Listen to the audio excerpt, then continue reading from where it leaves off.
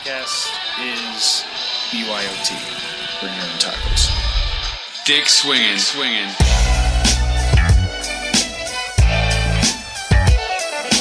You're listening to American Slacker Podcast. We can say fuck. With Matthew Gertz and Jesse Landers. I don't care, I've been smoking, this is cool. That's a decent amount of sausage. This man needs a doctor! Yeah, I just hope they're tasty. What's up with these clowns, man? Cut the lights and went through people's pockets. Don't you point that at each other. Let them smoke a little. You need to step it up to that point. We're not gonna lead with the. We're not gonna lead with that. So first want to come in saying a big happy birthday to Slacker Matthew. It is Thank you, sir. the better half of American Slacker's birthday. Oh, isn't he sweet now? Well, I appreciate it. The acknowledgement on the show here. Yeah, it'll be Feel actually this will come out a day before it, I believe. Yeah. It'll be my birthday on Tuesday. I'm getting old, man. It's the 30th. Big 3. Breaking the boundaries. Do you feel like an adult yet? Nah. I don't think I'm ever gonna fully right. commit to that shit. I think we've all been lied to, and that's how you just age quicker. Right. Well, so yeah, everyone make sure to wish Matt a happy birthday. I'm sure we'll put something up on the page so everyone can chime in. Thank you. Another thing we want to announce is we did our giveaway for 420. Oh yeah, we did, and people are gonna say it's rigged. Yeah, I know. We've been saying it behind the scenes. There's investigations going into this, so don't worry. We have the top people looking into it. We have nothing to do with it. It was the spin of the wheel. It decided that the Mad King was the one that deserved the 420 giveaway. And I think he was very happy. He was at a Comic-Con event when he was notified, so that was a little cherry on top of a good weekend, I'm sure. Yeah, I bet, yeah. And, we gotta say, we're happy he got it. He's one of our most loyal listeners. He supports us on the Patreon, and you know what? He deserves it. So, good man, good bull for you. Now, let's step into the show. Welcome to American Slacker Podcast. As always, I'm Matt. And I'm Jesse. And again, congrats, man. We're glad that was our first big giveaway thing besides Physical stickers and stuff. Yeah, our first real physical item to give away. It was cool. It was we'll be doing a little more in the future, so keep an eye out and keep an eye on that Instagram, man. That's where we always do these wonderful giveaways. A couple other people that need a little notoriety are our Patreon supporters, or Patreon slackers, as we like to call them. First off, Dave Gunn, big thank you to you. Hell yeah, Dave. Thank you so much, man. Next, the man himself, Seth Anders. The Mad King. Thank you so much, man, and hope you enjoy your gift. Next up is a podcast called Crime Roulette, run by Kyle, Noel, and Bradford. A show you should most definitely be subscribed to. Thank you so much, guys. And our hearts and thoughts and prayers go out to Bradford on his edibles overdose on 420. Poor bastard. You'll get better. It'll get better, I swear. One prayer. So if you need to talk, we're always here. And last but definitely not least is Aaron W. of the Yes and I Am podcast. We got something coming out in the works with this guy. He's a lovely guy, and thank you so much, man.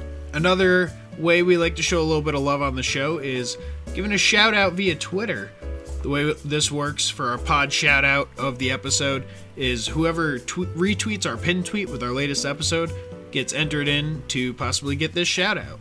And as always, Matt, you get to do the honors. We have 27 retweets this time.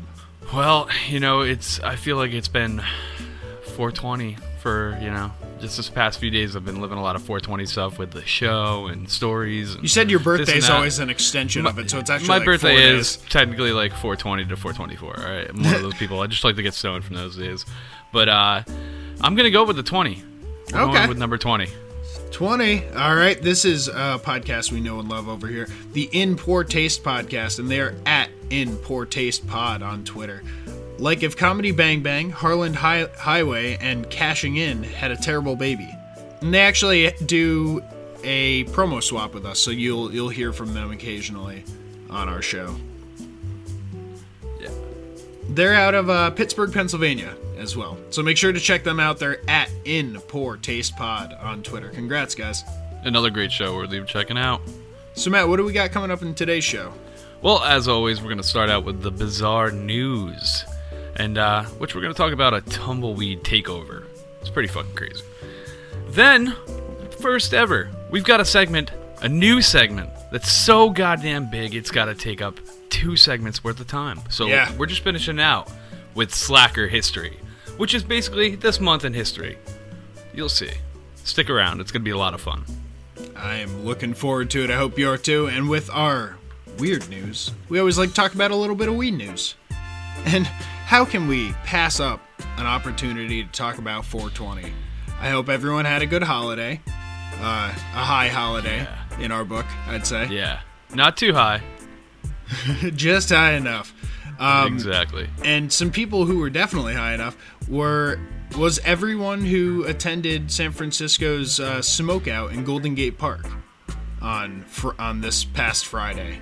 Oh, it sounds fun. We're talking about thousands of joint smoking, blunt having, dab doing festival goers all meeting up for this annual event in Golden Gate Park. And this is something that, like I said, annually it happens every year. But this time around, which makes it noteworthy, is California is now legalized completely. Hell yeah. So it's the first 420 since full legalization. We are finally free!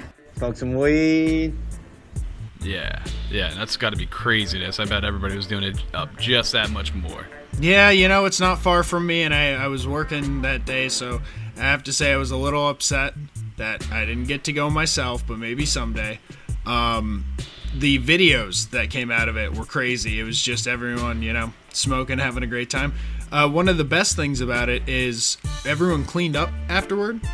That's good. There wasn't a huge mess left after, and they're kind of enforcing that more and more each year, saying they'll hold out a garbage bag on the way out, and hopefully people will pick up. Yeah, that's good, man. I mean, you always see that shit with a huge crowd. Any of the festivals, it's just a fucking war zone after.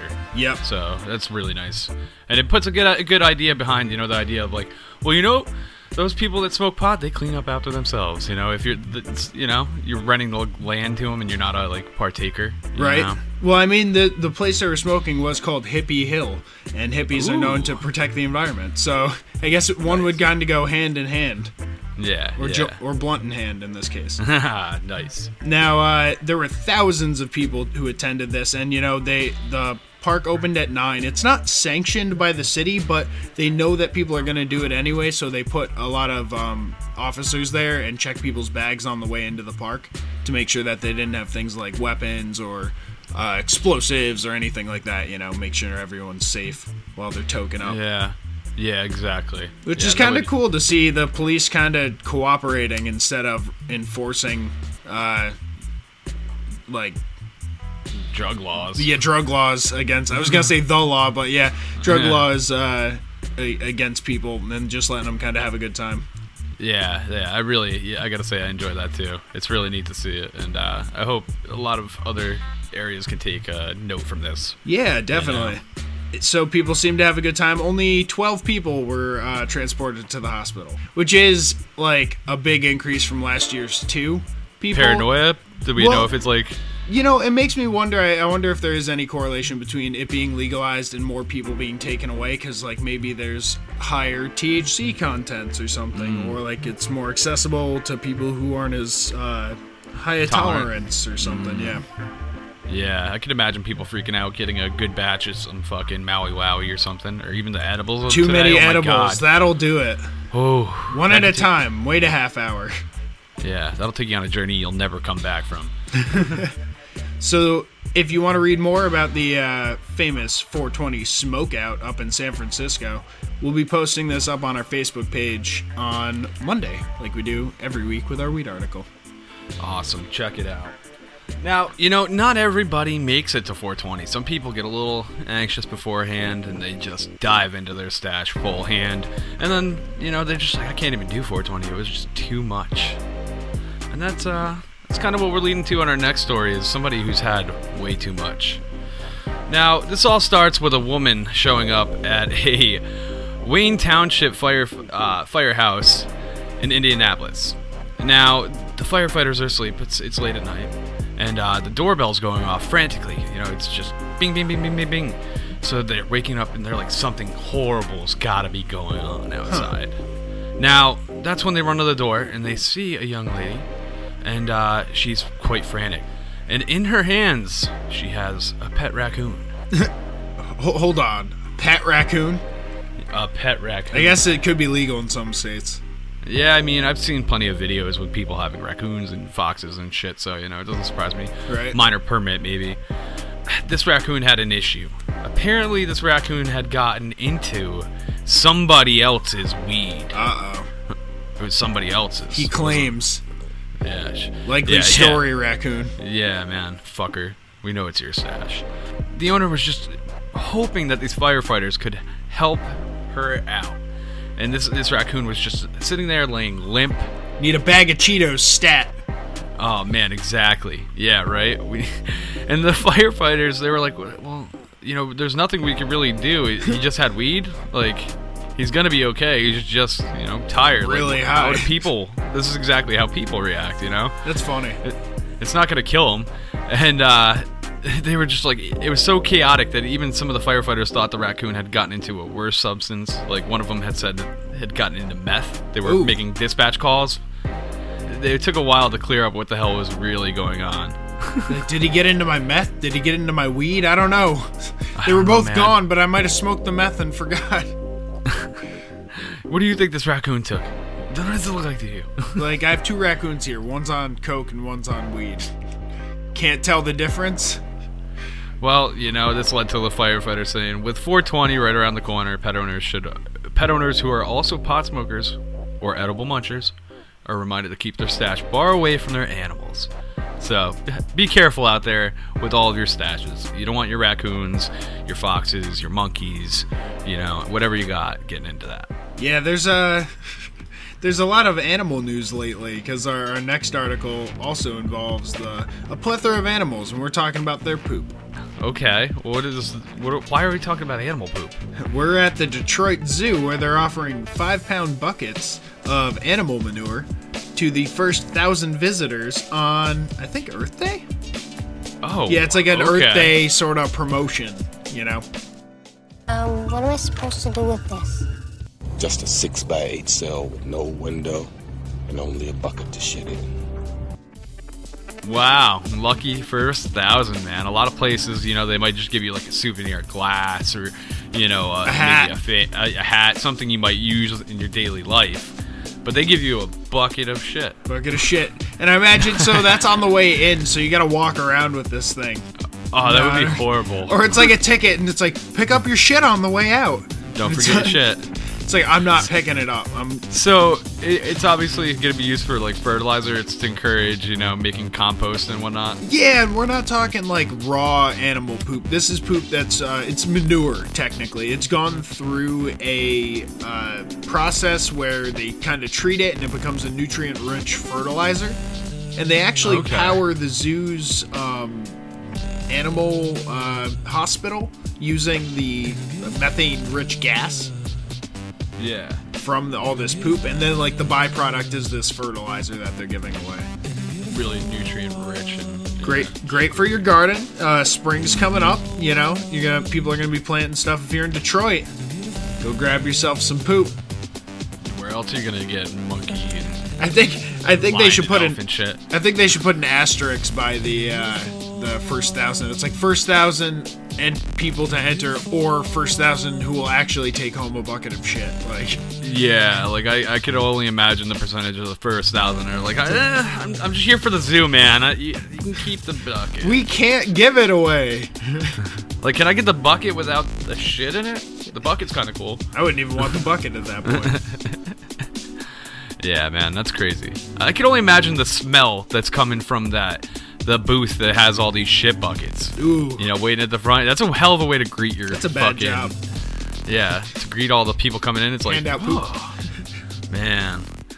Well, in our next story, quite a similar smell is what brought down the most massive turtle ring I've ever seen. Uh-oh. Now, what's a turtle ring, you might want to know? Let me take a stab at this. It's Okay, where you have turtles fighting it out kind of like a cockfight, but it's like turtles. It's like Turtle Fight Club. It takes typically about anywhere from 8 to 26 hours for these fights to end. But, it's attrition. It's a war of attrition. Yeah. I mean, anybody could be into something that ends like that. You know, it takes a real check back in on it months later and see if your bet paid off. Patience and wisdom. You know. No, what actually is a turtle ring? So this turtle ring is insane. It's basically a little setup to where poachers are stealing tortoises, and they just round them up, and then they basically export them illegally. Okay. They make a fortune. And now what this one exactly was, authorities ended up raiding this place and found 10,000 radiated tortoises. Are we talking Fallout style tortoises? No, not that kind of radiation. Okay. They drew their name because they're a really sought after tortoise. They have a really cool pattern on their back that's like a star. Okay. It's a bunch of little stars. So people really are into collecting them. They're also sold for bushmeat. So people, love the delicacy of tortoise soup and all that, So it ended up being a huge deal. They snagged all these tortoises. It ended up being about 9,800 live ones that they pulled out. There was a bunch of dead ones, and they actually caught the people burying dead tortoises as they pulled on the raid. Did they allow them to finish the service? Nah, I think they shut that shit down, and they just illegal threw turtle them in bags. funeral. In the bags they go. Now we've been going back and forth on turtle tortoise a little bit. I guess we have to make the distinction. These are tortoises. True. These are tortoises. I did say turtle. If that house flooded, they'd all be fucked. They'd be fucked. They can't swim. Yeah, but yeah, they were everywhere, man. I'm not just talking 10,000 in a room. They were in the kitchen. They were in the hallways, the bathroom, the bedrooms, all over the fucking place. And you can only imagine what 10,000 tortoises can smell like. Ugh. I mean, I've smelled the reptile area when you walk through the pet store. I'm imagining it's like that, but enclosed into a smaller space. Oh, yeah, exactly. I should say this all occurred in Madagascar, by the way. An area known for all their exotic animals. Huh. And it's sad to see species like this getting jacked and sold mainly to China and Asian countries. Okay. Did they mention anything about finding a rat dressed in a robe trying to teach some of these tortoises martial arts? There's no notice of that, man, but one could only ponder with this many turtles. Some could have escaped. It sounds like somebody's trying to raise maybe a teenage mutant turtle that of might some know ninja sort? skills or something. It I don't know. sounds very plausible that that could have occurred. Yeah, that'd make a cool comic or something, though, for real. But these tortoises are they're all getting rescued. Apparently a great percentage of them actually died off from infection and dehydration because they really didn't have any water around in any of the photos I saw. So I'm sure overpopulation. It was within the household. Yeah, they had about 20 too many, 20. So yeah, I'm glad this has got busted. It's just crazy, these images of all these tortoises in these rooms, man. It's scary how many there are. Yeah, it's just out of control. Well, another out of control instance of animals that we're talking about is what happened in Texas with a group of baboons who worked together to escape from a biomedical testing facility. They're like, we out. Awesome. That's awesome. You're not putting lipstick on us anymore, fuckers. And they fucking jump the fence. That's movie quality, man. Yeah, now this took place in Texas. It was at the Southwest National Primate Research Center, where they have about 1,100 baboons, and they're used in studies that include obesity, heart disease, insulin, and other things. They have this big open air enclosure that the baboons run around in. I was shocked by the video with how big this thing was, but it's huge. It's like if you took a stadium and just took all the seats out and shit, and the walls are slanted in, so they're supposed to hold in these baboons that just kind of do their thing. It's pretty large. Yeah. But within this enclosure, they have these blue barrels, ones that you'd see on a construction site or by the side of the road or something. And these barrels are filled with food so that they can roll them around and forage for food. But they got smart, used these barrels to hop the fence, and 4 of them took off. They were like, oh shit, the first one did it, and they were like, oh! We out! Oh! Vroom. That's so fucking funny. There was even video of one of the baboons running down the highway with some of the workers chasing after him, which I just saw that and thought, like, you're not catching that thing. God damn it, Richard. I told you we should have never given him the barrels. Yeah, they were smart enough to stack them, and a lot of people started tweeting, if these guys are smart enough to make a break for it, you should, like, let them go. Like, clearly, they're not meant to be in there if they're, like, trying to get out. Yeah, it's a tough argument with intelligence and captivity and testing, but I mean, so they should be able to earn their freedom if they break out. Yeah, like, I mean, hell, they kind of beat the gauntlet. It's like the Hunger Games in a way, right? Right? Or that, the scene in, I forget what it is. It's like Apocalypto or something. Or I forget what the movie is. Is it like the people run and the ones that live get to survive? Yeah, and they're like shooting at them with the bow and arrows and shit. I know exactly what you're talking about. Hopefully one of our listeners will be able to tell me which movie I'm talking about. So yeah, 4 baboons got out. They all eventually were found and brought back in. And they have no injuries. No one else got injured. I'm glad, because we watched the videos of them getting rodeoed up, and it was quite ridiculous watching these employees, like, trying to jump out of cars and chase them down on foot. I was like, yeah, like, what are you going to do? As soon as you touch that thing, it's going to turn around and sink its, like, 3 to 4 inch long fangs into your hand. Like, fucking God. Oh, scared just talking about it. Baboons are scary, man. Watch a baboon hunting video and then come back, all right? Yeah, they'll rip apart other monkeys. They don't even care. Yeah. Well, that was a hell of a breaking out story. Let's move to a hell of a breaking in story. Now, let me set the pace. It's later in the evening.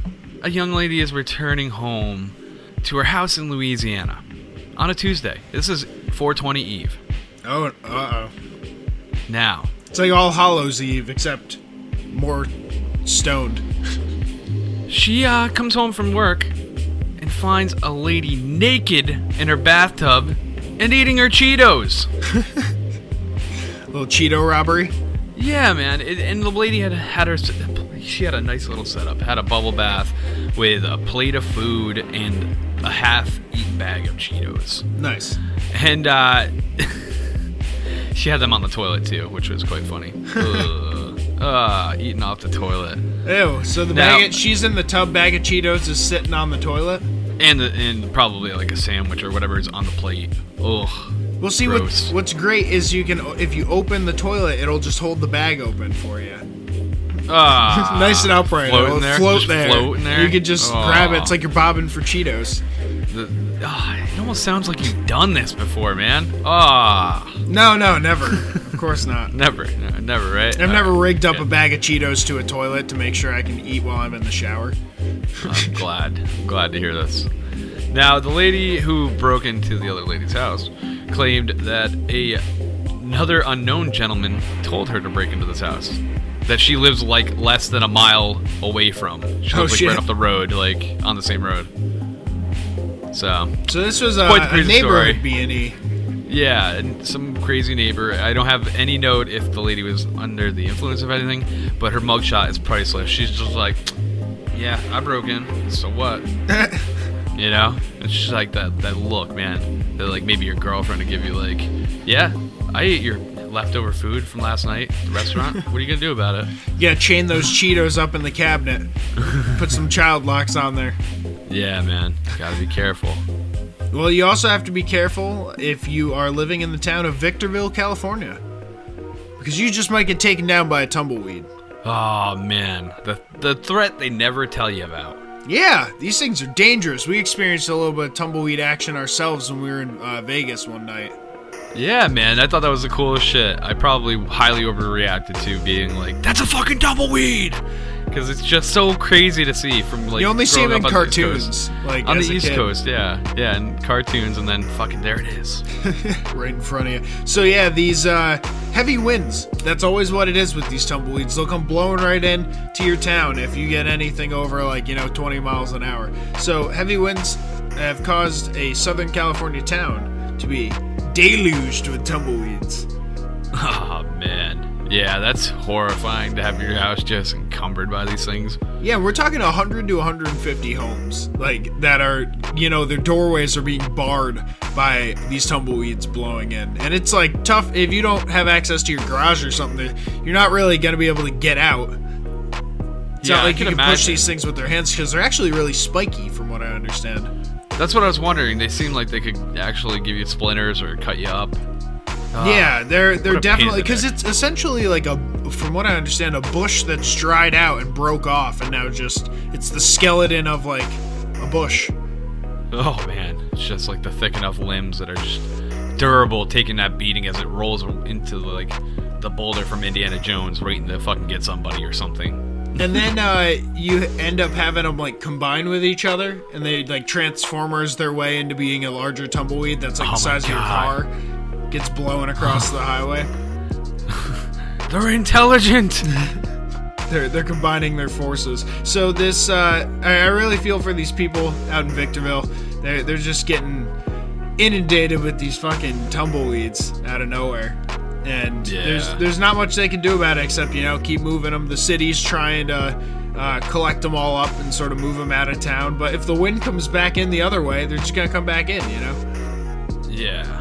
There's not much you can do with them. And you can't burn them, because anything in California you burn just starts a giant fire, so... You burn down half the state. In New York, that's what, like, the answer to everything is. It's like, we'll just, like, get it all together and we'll burn it. It's so dry out here. You gotta watch those tumbleweeds. Yep. Be careful, people. Now, our next story has me wondering how somebody could ever make $1.2 million off of fajitas. Okay, we're talking like small chain restaurant? No, that would be honorable. Jesse's and Matt's fajita extravaganza. Oh, I like it. We'll talk about this off the air. We're always coming up with the best ideas on the microphone, of course. Letting all the people steal them. So. Fajitas and burritos.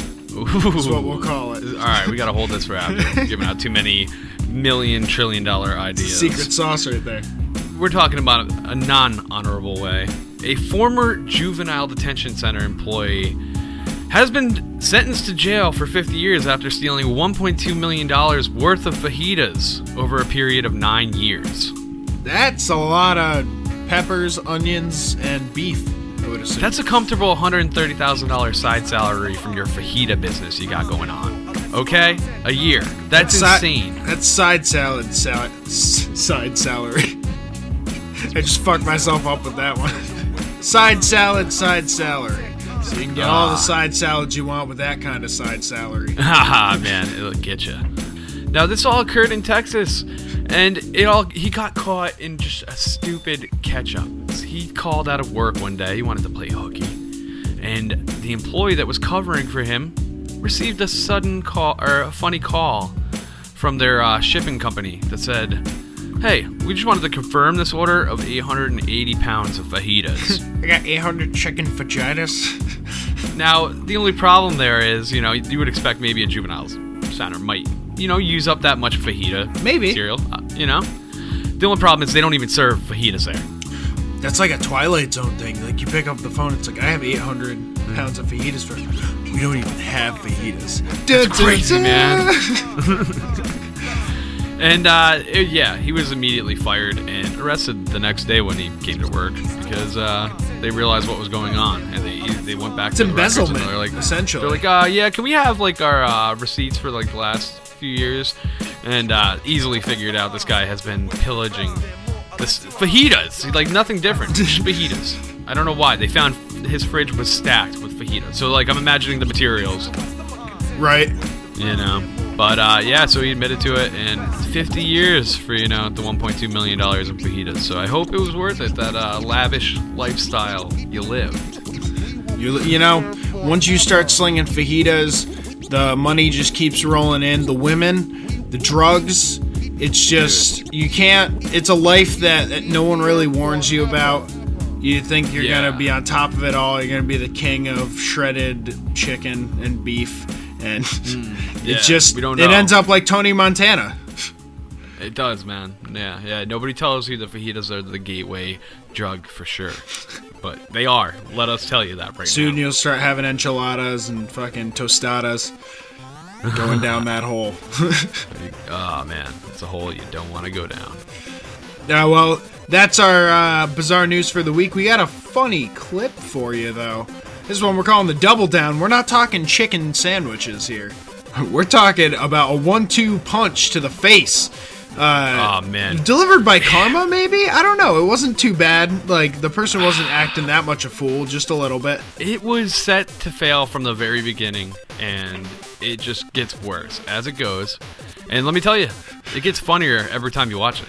Yeah, there's like a little element added. It's like one of those movies where it's like, oh, I see that they wrote in that part from the end in the beginning, but I didn't know. It just gets like deeper and deeper in itself. So this lady, she's at like a high school sporting event, it seems, and she jumps from the stands onto the track and loses footing immediately, face plants. Boom, down. Then recovering. All right, people are laughing, but maybe she could still get out on the field and make herself known. Oh, you're gonna make yourself known, because boom, right into the sprinkler.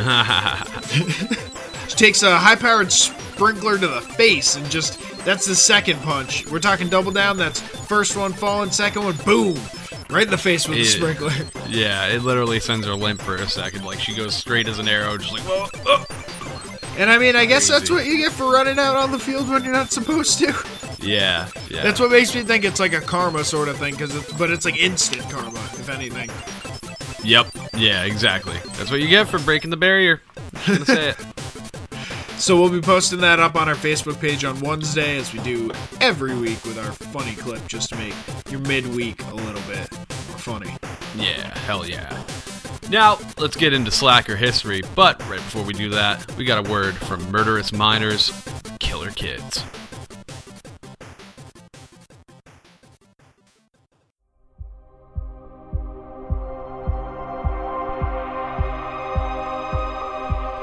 This is Murderous Minors, Killer Kids, bringing you the frightening and truly insane tales of children with the thirst to kill.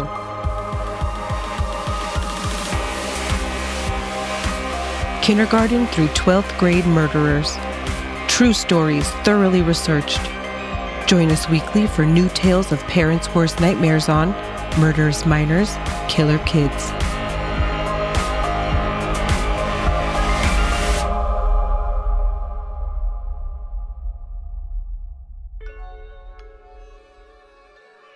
And we're back. And we got a brand new segment for you motherfuckers, and we are excited. We are popping at the seams with knowledge right now from this event we've dove into. Like, it's consumed our lives. You want to get into the concept here of what our new segment is?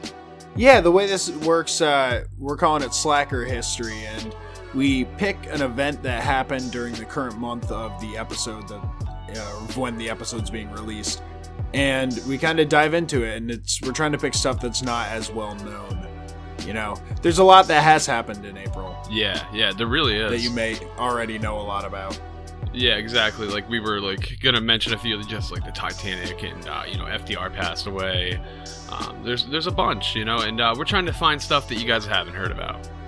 And I think Jesse found something here that is so entertaining, and it's one of the craziest mutinies of all time. Yeah, you guys know we like pirate stuff. We went on and on for weeks about Sea of Thieves, and Matt suggested Black Sails as a TV show for people to check out. So when we heard about a mutiny that happened in April, I was like, we gotta look into this and see what's going on.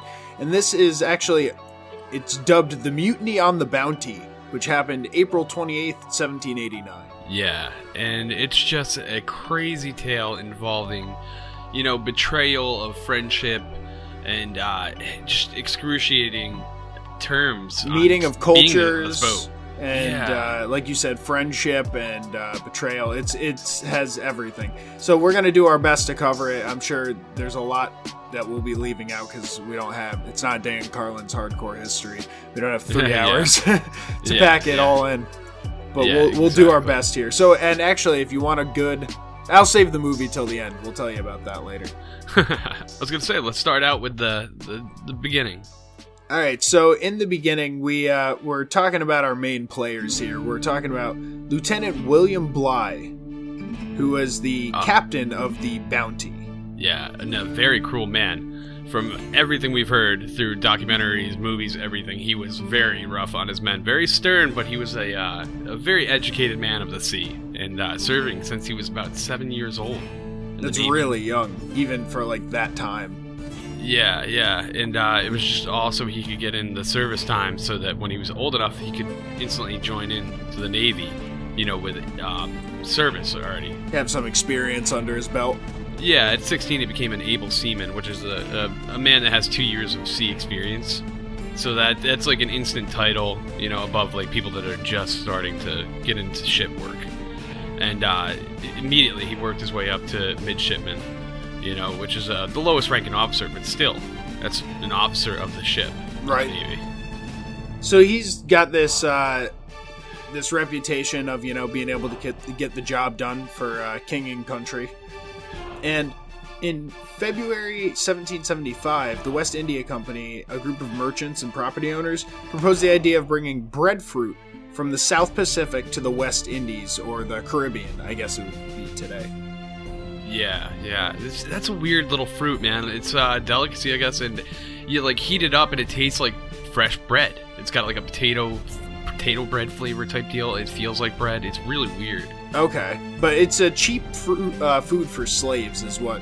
Exactly. Is the whole reason that they decided to go for this. It grows real easily. Yeah, so they're trying to bring it to the Indies. So by June of 1787, Secretary of State announces the purchase of a ship to be called the Bounty, and to be commanded by Captain William Bligh, Lieutenant William Bligh, not actually a captain by rank. And they propose that it will voyage to the South Pacific to go and get these breadfruit.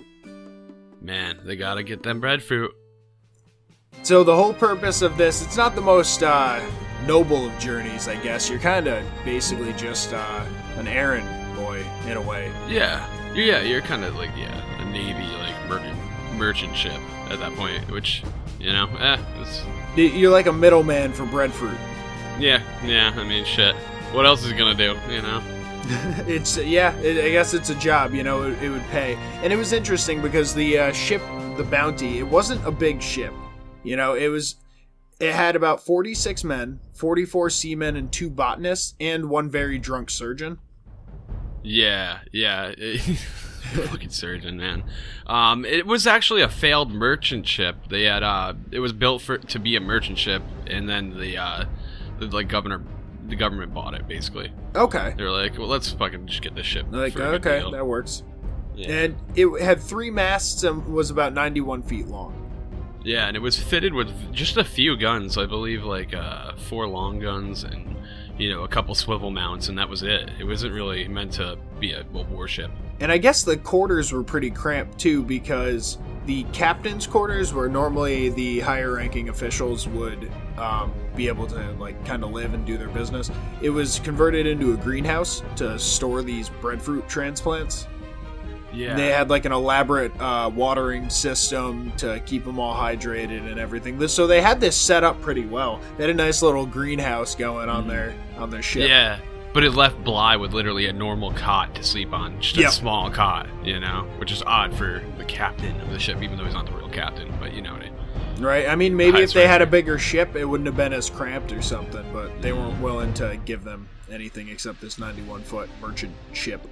And it took a while, right, to get this journey going. Yeah, even to get out of the port. I guess in early November of 1787, they arrived in Spithead, England, to await sailing orders, and then they didn't actually get out to sea until November 28th. But he's forced to anchor on the Isle of Wight because of bad winds. Okay, yeah, instead of going further. So they got very, very little distance covered just between beginning of November waiting for sailing orders to December, and then they didn't even leave the Isle of Wight until December 23rd of 1787. Jeez, okay.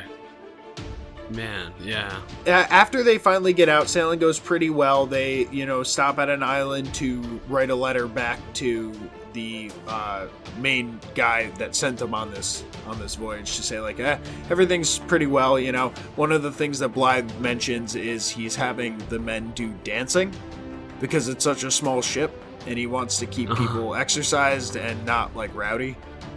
Yeah, try to keep them in line. Yeah, right. They're not going to be back-mouthing and doing their own thing. If they're tired. They'll just be like, yeah, whatever, I'm going with it. There was one instance of someone, this is later in the trip, but someone backmouthed them, and they were tied to the mast with like a bit in their mouth and punished. Yeah, and that seemed to be a constant theme with him. Like, I heard a light lashing for him was 48 lashes. Oof. In a 48? How do they land on that? That was the light lashing. Like, that's what caught me. I was just like, holy shit, what happens if you are bad? Right? Oh my god. So, after they stop at the island to write the letter saying all is well, they attempt to go around the tip of South America, between South America and Antarctica? I always flip if it's the Arctic or Antarctica. I believe it's Antarctica. Yeah. So this is also known as modernly as the Drake Passage, which is one of the most notoriously rough, cold, stormy areas to sail. And even in that time, it was remarked that there's only like one good week out of the summer to actually sail through there, and they had reached that by they had struggled all through May to try and get through there, so they weren't exactly, their timing was all off. I feel like timing really screwed this whole mission to a certain extent. Yeah, they're just making it way harder to work to get there. And if you look at a map, you know, if you sail south from England to South America and try and go under the continent, you'd be circumnavigating the globe, which was, like, I guess the idea of sailing that way as opposed to the other way around the Cape of Good Hope, which is in Africa. Yeah. So I feel like that was their main idea, was like, okay, you know, we'll be able to go all the way around the globe if we take this route. But bad storms, a lot of wasted time, ends up they had to kind of cut their losses and go the opposite way. So they went from the tip of South America over to the southern tip of Africa and sailed that direction over to Tahiti, which was the main place that they were looking to go. Yeah, and it had a lot of draws to all the crew, man, and it actually ended up being quite the issue down the line. You know, they were in love with the tropics and the women, you know, like from what we've seen anyway.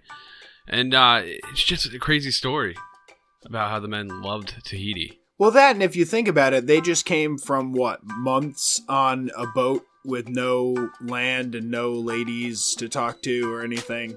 Like, just other stinky crew members. Yeah. I would love to see any, one from the opposite gender at that point. Yeah, exactly. And they actually had to stay there for a little bit, right? Yeah, what happened when they landed in Tahiti on October 26th of 1788, they were gathering the breadfruit, but it was remarked by one of the botanists that the saplings wouldn't take if they ended up trying to, grab them and go right now. They needed time to mature, essentially. Okay. And that's where, a lot of the crew members ended up living on land with the locals, and they ended up forming relationships, and I guess a lot didn't want to leave, man. And I can see why. They probably thought that the life of living there and just farming and just living was probably a little easier than the shit they just put up with on Bly's ship to get here. Absolutely. And one of the men that really kind of settled into his own routine was Christian Fletcher. Yeah, he's another main character to this story. Christian Fletcher was a friend who had sailed with Blythe in the past on missions, and he seemed to gain some favoritism in the eyes of Blythe over the rest of the crew. He was even promoted to acting lieutenant above the rank of another person who was already doing that job. Yeah, which is definitely going to create waves in the crew. I like what you did there, create waves. Talking ships. Oh, man, can't help but do it. The puns come free and unintended, but they're there. So Christian Fletcher was a little bit younger, right, than Blythe. Yeah, 10 years younger. So definitely, probably a wiry young gentleman who wants to prove himself at the same point. So he probably did a lot for him, and that's why he probably saw this favoritism with him as a young gentleman. I'd imagine he saw him as a brother, possible son figure. Yeah, and he was held in higher rank than most of the crew too. So you'd assume that he'd be a little bit closer to the captain. Exactly. Yeah, he's gonna be the right-hand man. I mean, who else? What are you gonna do? There's a lot of talking there, So he even ended up marrying a Tahitian woman while they were in Tahiti. Isabella. Which I'm sure isn't anything close to what her actual... oh man, what was it? I'm sorry, I messed this up. I forgot. I said it earlier. Mahutwa? Mahutwa or Mahatau or something? Yeah, something along those lines. Yeah, he just gave her... Isabella was his name for her. So they fell in love supposedly along with the many other crew members who kind of settled into their own routines and made homes in Tahiti. 3 men in January of 1789 tried to desert, and they eventually were caught upon Blythe's orders and flogged. So there's some of that temper we know from Blythe again. Here's the deal about that story, actually. That was the light flogging I was talking about. Oh. Now he gave them a light sentence of 48 because he didn't want the crew to think that he was too harsh. Yeah. He wanted to prove his point. He wanted to prove his point, but he didn't want... He wanted to maintain... He needed the crew. He needed those guys for the rest of the journey. Right. So, and he's already having a difficulty with them fucking... wanting to live there and stay behind. Which is a hard thing to break, How do you tell someone to go home? It's like taking a kid home off the playground. Like, come on, Jimmy, it's time to go home. Like, no, they don't want to go. Or a dog home from a dog park. They just want to keep running around and having fun. But at the same time, when you sign on with a ship, dude, it's like your loyalty is everything. So, at this time, it was a big deal. You're on the clock. It was a big deal. It's like, yeah, you're like a lazy fuck. It's like, no. You're fucking on here. You can come back here when you're done, but we have a journey to do. This breadfruit has to get there. I guess that's kind of like traveling for work, too. Like, you can't just stay in the place they send you. You need to come back and, finish your job. Yeah, your job sends you to fucking Las Vegas for a fucking conference, and you go bananas. It's like, I think I'll just stay. Yeah. You know what, John? I'm not coming back. What the fuck do you mean you're not coming back? You got appointments Monday. Right? I had said that they landed in October of 1788. They didn't end up leaving until April 5th of 1789. This is Tahiti we're still talking about, right? Yep. Well, this is about 6 months later. They start their return to England. They, under Blythe's command, they load up the breadfruit plants and leave Tahiti en route for England. A lot of friction, too. They definitely didn't want to leave, but he made them, He was a decent captain. He kept his ship in line. That's the thing that I think we were talking about earlier. Is Blythe to blame for you kind of have to be harsh to be a good captain. So you can be a good captain or you can be a friend, but you can't be both. Exactly. Yeah, and I'm sure that's the thing that probably falls in with the Christian is that he probably got the side of both. Yes, and it's hard to keep those two separate. And there is, on April 21st of 1789, Blythe and Fletcher Christian exchanged harsh words. Christian tells Blythe, "I have been in hell with you for weeks." Oof, yeah. And he's been ripped away from his love, too. So, God knows the feeling of, anger and resentment he's holding. He's been, reprimanded in front of the crew plenty of times by now by Blythe. Yeah, exactly. Not necessarily taking beatings, but with the way that he talks to him and stuff. Yeah, just very downward talking, Yeah. And then, to top that off, it seemed like some of the crew was even supporting Fletcher Christian in terms of a mutiny. Yeah, there were mentions that he would have the hand. If he were to, take the reins and try to besiege the ship, he would have the majority of the crew behind him. So... with that in mind, one last incident broke out before this mutiny went down, and it involved coconuts. On April 27th of 1789, Blythe confronts officers who he blames for taking coconuts from the bounty stash. Blythe, according to one eyewitness account, tells Fletcher Christian and others, I'll sweat it for you, you rascals. I'll make half of you jump overboard before we get through Endeavour Straits, which is like an area off the coast of Australia. Man, it's fucking crazy that, coconuts are what really leads the... One day before, yeah, seriously. It tips it over, man. It just tips it over to the scale. The coconut incident was it. I mean, like, is he overreacting? Yes. Yeah. Absolutely. Yeah, he cut the rations in half and was like, I think he cut off the liquor too. He was like, no fucking rum for anybody. So people were about done with that. But before we get into the mutiny, let's hear something from the Dudes with Brews podcast.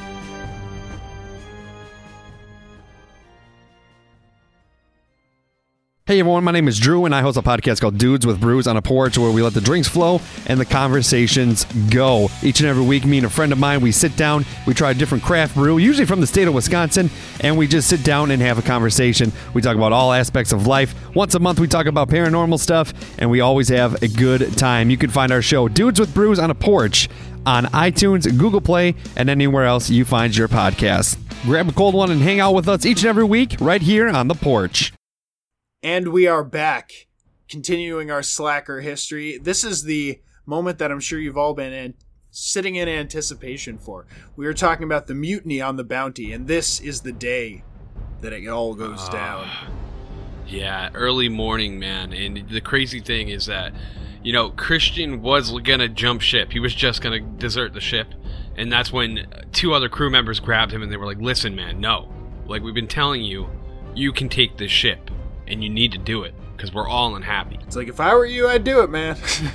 So instead of, skipping off on one of the ship's little skippers, he decides, he goes to bed that night. And he wakes up early in the morning. And that's when he decides, all right, and he grabs the two crew members, and they start going through the ranks. And they let all the other crew members know. Waking everyone up. It's happening, it's happening. Yep, and they go right for him. They go right for the captain. In his bed. Yep, they grab him right away, man. And I think there was a couple of the guys that got up that weren't in part of it, and they said, hold your tongue or you'll be a dead man. Yep. And they were not having this scoop reverse. There were a bunch of people still loyal to Blythe at this point on the ship, especially the higher-ranking officers. Yeah, there were quite a few still. And so that was an issue, and that's, they ended up forcing him over. Well, they had a confrontation first, right? Yeah, and just to put a date on it, this all happens on April 28th, 1789, as Matt said, early in the morning. They are holding him, and deciding what to do with the captain, and Christian Fletcher being a friend of his, and now in charge of the ship, in a way, or at least in charge of the mutineers, he's arguing against them cutting his throat, essentially, and he says himself, I'll run you through if you do not leave this boat, with a blade to his throat while he's being held. And everyone wanted to kill him. Everybody did, yeah. All the surrounding, I'm sure the supporters kept shut.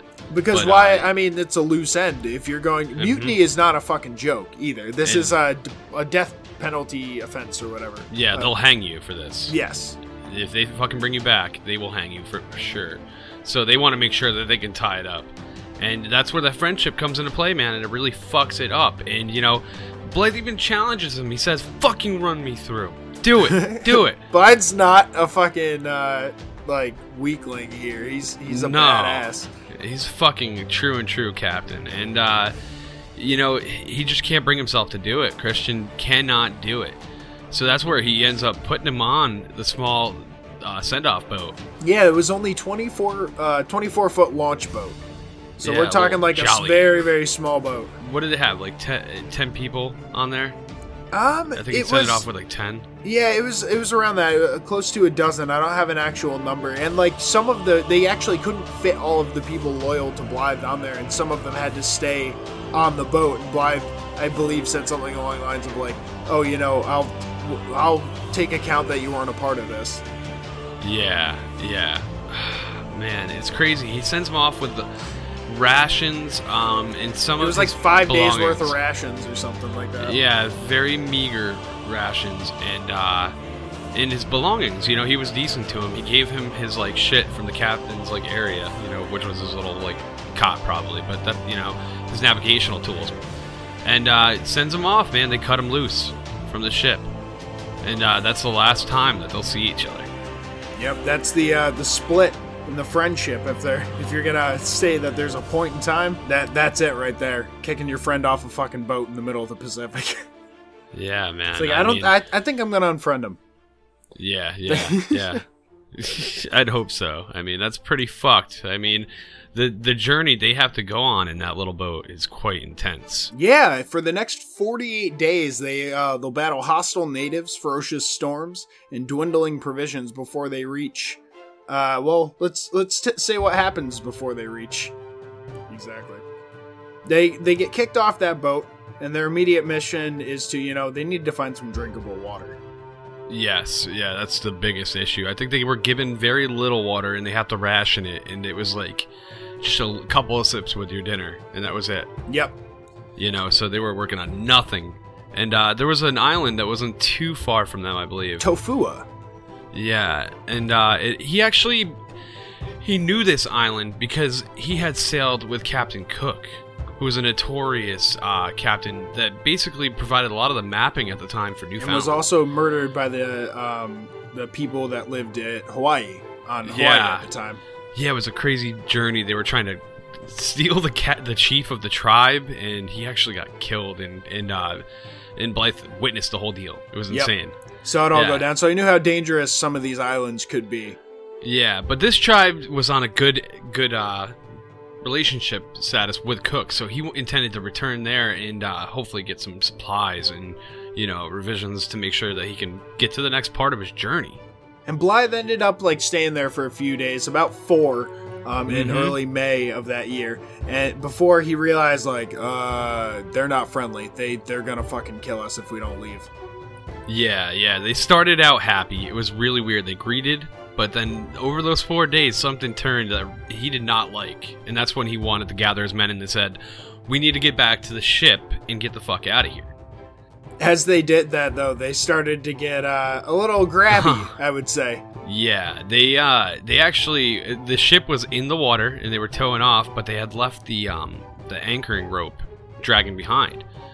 And that's when the tribe starts grabbing the rope and trying to drag them back to the fucking shore. That's when it gets crazy. That's when the quartermaster John Norton leapt into the water, where he was immediately stoned to death by the people. But hey, they dropped the anchor, so the rest of them made it out. Yeah, he sacrificed himself. I don't know if he knew he was gonna, but yeah, basically they were so into killing him that they let the rope go.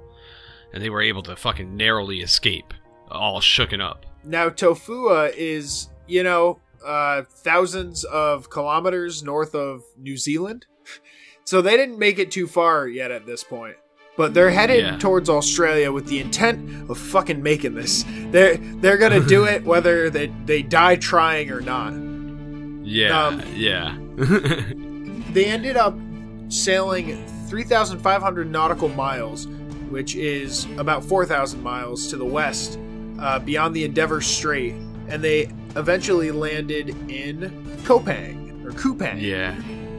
Yeah, man. And again, with the rationing, I just see this every time. They barely made it with little fucking supplies. Yeah. Just an ounce of bread a day and a quarter pint of water. It's fucking crazy. These men have endured hell. And I think that's another testament to Blythe's captainhood, if you will. Man. Well, yeah, there was, records of, there was a lot of heated discussions on this little boat. I believe he said he was going to stab someone with his sword at one point. He challenged the carpenter on this little boat with his sword, his cutlass, and one of the other crew members was telling their quartermaster or something to arrest Blythe, and he was like, "You interfere with me and I will cut you in half." And it was like, oh my god. Yeah, but somehow they got past that, I don't know how you get past that, but they got past that incident. That's insane. And yeah, they ended up making it to the Dutch East Indies, which is now Indonesia, to Kupang, which still exists today. Really in search probably just to get a little more rations, man. You know, anything they can eat, maybe fresh water in the center of these islands, something. Yeah, because, I mean, they said that on a lot of the areas that they were kind of cruising through to try and get back to, like, an English colony, they were being, like, trailed by people from the different islands that they were passing. So people knew that they were there, and they knew that they couldn't risk doing it again just for the water. So they had to make it. And they eventually made it to Kupang in the Dutch East Indies. And from there, Bligh and his entourage leave Kupang in a purchased schooner, the Resource, bound for Batavia in Java. Okay. And after making it to Batavia on October 1st, Bligh and his entourage 2 weeks later board the Dutch East Indiaman Viljet, bound for the Cape of Good Hope. So he's just kind of, they're hopping, you know, to get back to England. On bigger ships, though. Yeah. They're rescued, basically. Yes, they're good at that point. They finally got to a point where they don't have to ration. They're finally almost home. On March 13th of 1790, Bligh returns to England, and word of the mutiny on the Bounty begins to spread around the nation. So he got back to tell his tale. Now, I think we should go back and tell you what happened to the Bounty and what Christian was up to. You didn't think we were going to just leave them there, just floating in the middle of nowhere. Oh, yeah. So the Bounty, on May 24th, 1789, anchors off of Tubai, which is 350 miles south of Tahiti, with its crew intending to stay there, but sails again a week later for Tahiti, and then returns again to Tubai, where it remains for 3 months. So they're just kind of like hopping back and forth between Tahiti and Tubai. Well, yeah, they're probably pissing themselves worried that a fleet of fucking Royal Navy ships are going to show up waiting to capture that ship again and fucking hang all of these them. Guys. Seriously. Yeah. In July of 1789, the Bounty mutineers fight with Tubaians over women and property, leaving 66 Tubaians dead. So they went and like ransacked Tubai. Mm-hmm. Yeah, and ended up taking a bunch of the women too. And then by September 21st, the Bounty, under Captain Christian's command, drops 16 shipmates in Tahiti, and then leaves Tahiti for the very last time. Yeah, man. It's those guys that probably they were like, fuck this, man. I want to stay here. And they still went. You know, they were like, fuck it. Yeah, we're going back. And I guess it's assumed that on one of these stops in Tahiti, they picked up Christian Fletcher's wife, Isabel. Mm-hmm. And I believe they picked up a few Tahitian people and women too, you know. They had replaced a few of the members that had gotten off. Yeah, they finally, they were looking for somewhere to hide from the British Navy, like you said, and by January 15th of 1790, the Bounty, with 9 mutineers, 11 Tahitian women, 6 Tahitian men, and 1 child arrive at Pitcairn Island. After possessions and goods are removed from the Bounty, it is set on fire. Yeah, and it just goes into this idea. This Pitcairn Island is a really rocky, high cliff, just really cliffy. Like, the surf makes it really hard to come to this island. So, any ship that sees it is going to probably not fuck with it. So they're thinking this is one of the best places to hide. Yeah, it definitely provides good cover if you burn the largest thing that makes you recognizable, too. Yeah, now that the ship's gone, there's nothing to fucking, tie them to. Even if they're found, they can give fake names. Who are they, Right. And it is something to be said about, like, Christian's character. The fact that when they went to Tahiti, they basically kidnapped the women and men that were on the ship with them that they left for Pitcairn Island. Yeah, the same as, they did with the Tubaians. It was kind of fucked up. He had a party, invited them all on, and then he cut the anchor and just sailed off with them. That's so fucked. Oh my god. Yeah, that's ridiculous. That's how a bunch of the mutineers were left on Tahiti.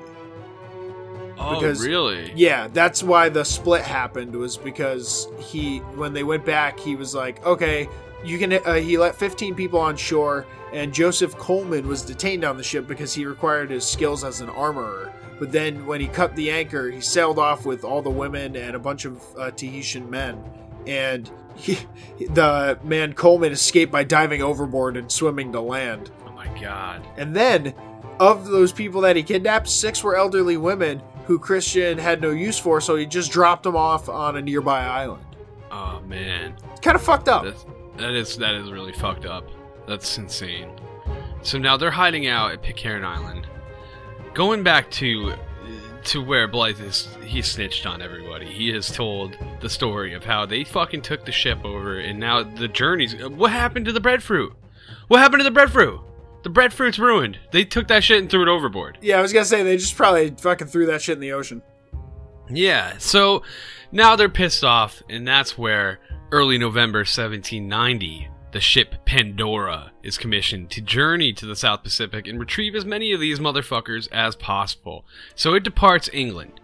And the Pandora, it has a ruthless captain. It has Edward Edwards. The man with 2 names. I wasn't going to say it. I didn't know.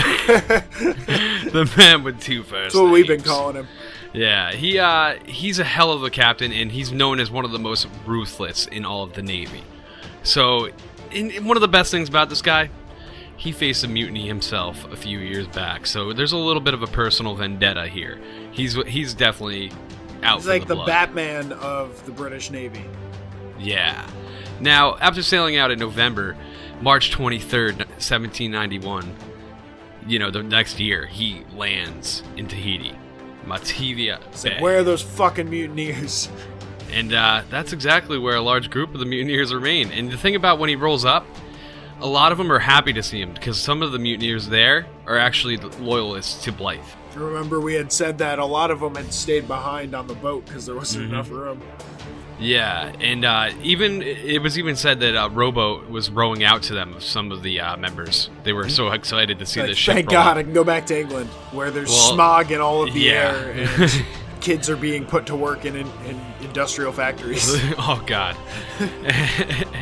And unfortunate for them, Edwards really didn't give a fuck if you were a loyalist or not. He took every one of them and just locked them up the same into what he liked to call Pandora's box, which was the brig's it was located deep into the ship's hull. Don't open it. It was very hot where this was. So it was like just people were constantly sweating and dripping and just like mentally drained from it. Jeez. You know?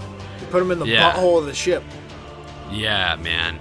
So they leave. They stay there for a month, and they leave on May 8th. And they're thinking they're gonna go back and bring these motherfuckers back. And on its way back to England, it hit ground and actually sinks on a reef between New Guinea and Australia. Fantastic. Yeah. And unfortunately, it actually claims the life of about 34 crew members and 4 of the mutineers. Because they weren't able to escape. And those might even have been, like, loyalist mutineers. Like, ones that didn't even fucking, like, want to mutiny. Yeah, exactly. Could have been just innocent men, yeah. And, it sucks for them. Well, they were the remaining survivors. They grabbed the prisoners and kept them. And, man, they had to go on a hell of a journey just to survive. They had 4 ships, I believe, for the remaining crew members, and they were all overpacked. And the journey, they ended up drinking the blood of birds in their own urine. Oh, fantastic. Yeah. I hear that makes a nice spritzer in the summer. Oh, yeah. If you can get past the aroma, right? Now, they ended up sailing and end up in Kupang. They stay there until October 6th. Everybody ends up in Kupang. What's up with this? Yeah. And Edwards grabs another ship. They're on a Dutch ship this time with his crew and the prisoners. And then the ship heads out on October 30th, carrying the mutineers, and it arrives on the north coast of Java, where the Resolution, the ship built by the mutineers, which had been lost with a small crew 4 months earlier in stormy seas, is found. That's crazy. On April 5th of 1792, Captain Edwards and some of his crew, along with the captured mutineers, board the British man-of-war the Gorgon. Which, awesome name for a ship. Gorgons. We hide.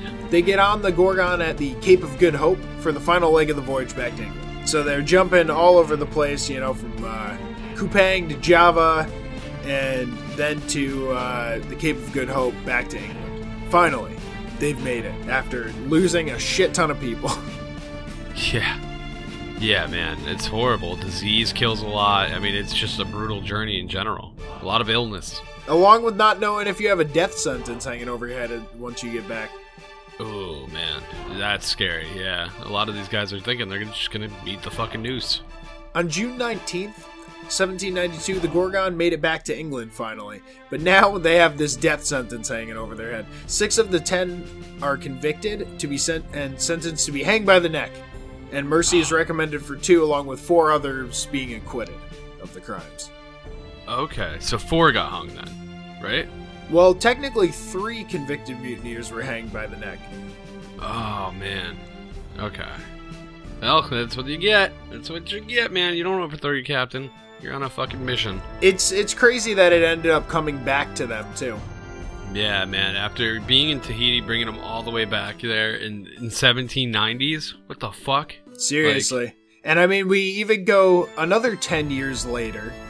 We can return to Pitcairn Island, where descendants of the mutinied Bounty were still living and found. In February 1808, an American sealer lands on the mischarted Pitcairn Island, and a double canoe with 3 young English-speaking men come out to greet the ship. Mm-hmm. Now that's odd to see English-speaking men in these islands. Especially a mischarted island. Uh-huh. So that probably threw them off right away.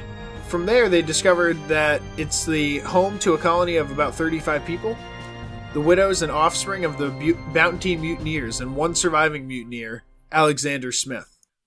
Yeah, man, it's crazy. You know, it seems that a lot of violence happened in this community. That's one thing that all the records show, is that this place had a lot of issues. And we can only be led to believe that maybe they killed themselves. That's the majority of the deaths. A lot of that is reported with, like, infighting between the people on the island, and that leading to multiple deaths. But there's about 50 people still living there to this day on Pitcairn Island. They have, like, 4-wheelers and little houses and stuff like that. Yeah, it's crazy. And, yeah, I mean, it's crazy. Even the wife of Christian was still there. You know? That's Mauatua, or Isabella. Yeah. It's so crazy, man. And to this day, there's still descendants living there in their own lifestyle. So that's the story of the mutiny on the Bounty. Kind of twists and weaves all around. Yeah, real quick, if you're wondering what Blythe went back to doing, you guessed it. He went to hauling breadfruit. Oh, he did right after. Right back to the after he breadfruits. commissioned a ship, and yeah, he was out there slinging the breadfruit again.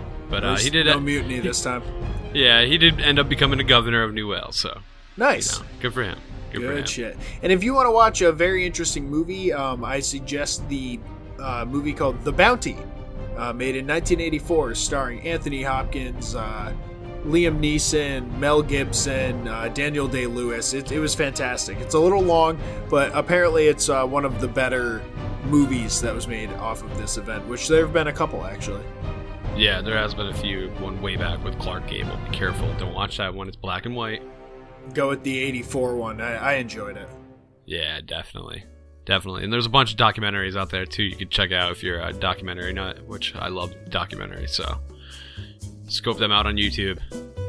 Alrighty, people, thank you so much for tuning in. This is the end of the show. This is where I tell you, check out our Facebook page, American Slackers Podcast. You can find the American Slackers group there, where you can chime in with a bunch of slackers just like yourself. It's fun. Also, stop by the Instagram. You can check out the live streams, the promos for each and every show, American Slacker Podcast on there. And check out the website, AmericanSlackerPodcast.com or ASPodcast.com. You can also find us over on Twitter and Reddit at AMERSLKR Podcast. All of our episodes also go up on YouTube. And you please rate and review the show on iTunes, 5 stars or nothing, and tell a friend that you like the show. And thank you to anyone watching on the Instagram Live. We had a bunch of people popping in throughout the show, and we appreciate your viewing. Send us an email, AmericanSlackerPodcast@gmail.com. And also check out our Spotify playlist, where we have all the artists we feature on the show and some of the guests we've had on the show. Search American Slacker Podcast. You'll be rocking out in no time. You can also support the show by becoming a Patreon Slacker. Head over to our Patreon account. Just search American Slacker Podcast on patreon.com. You'll find us. You can also get some swag from AmericanSlackerPodcast.BigCartel.com. You can get at me at MWG Media on Instagram and on Xbox Live at Matty G from HP. And you can find me on Instagram and Xbox at Landers the Plane. Alrighty, people. Thank you so much for tuning in. We love each and every one of you. And until next time, that's it. There you go.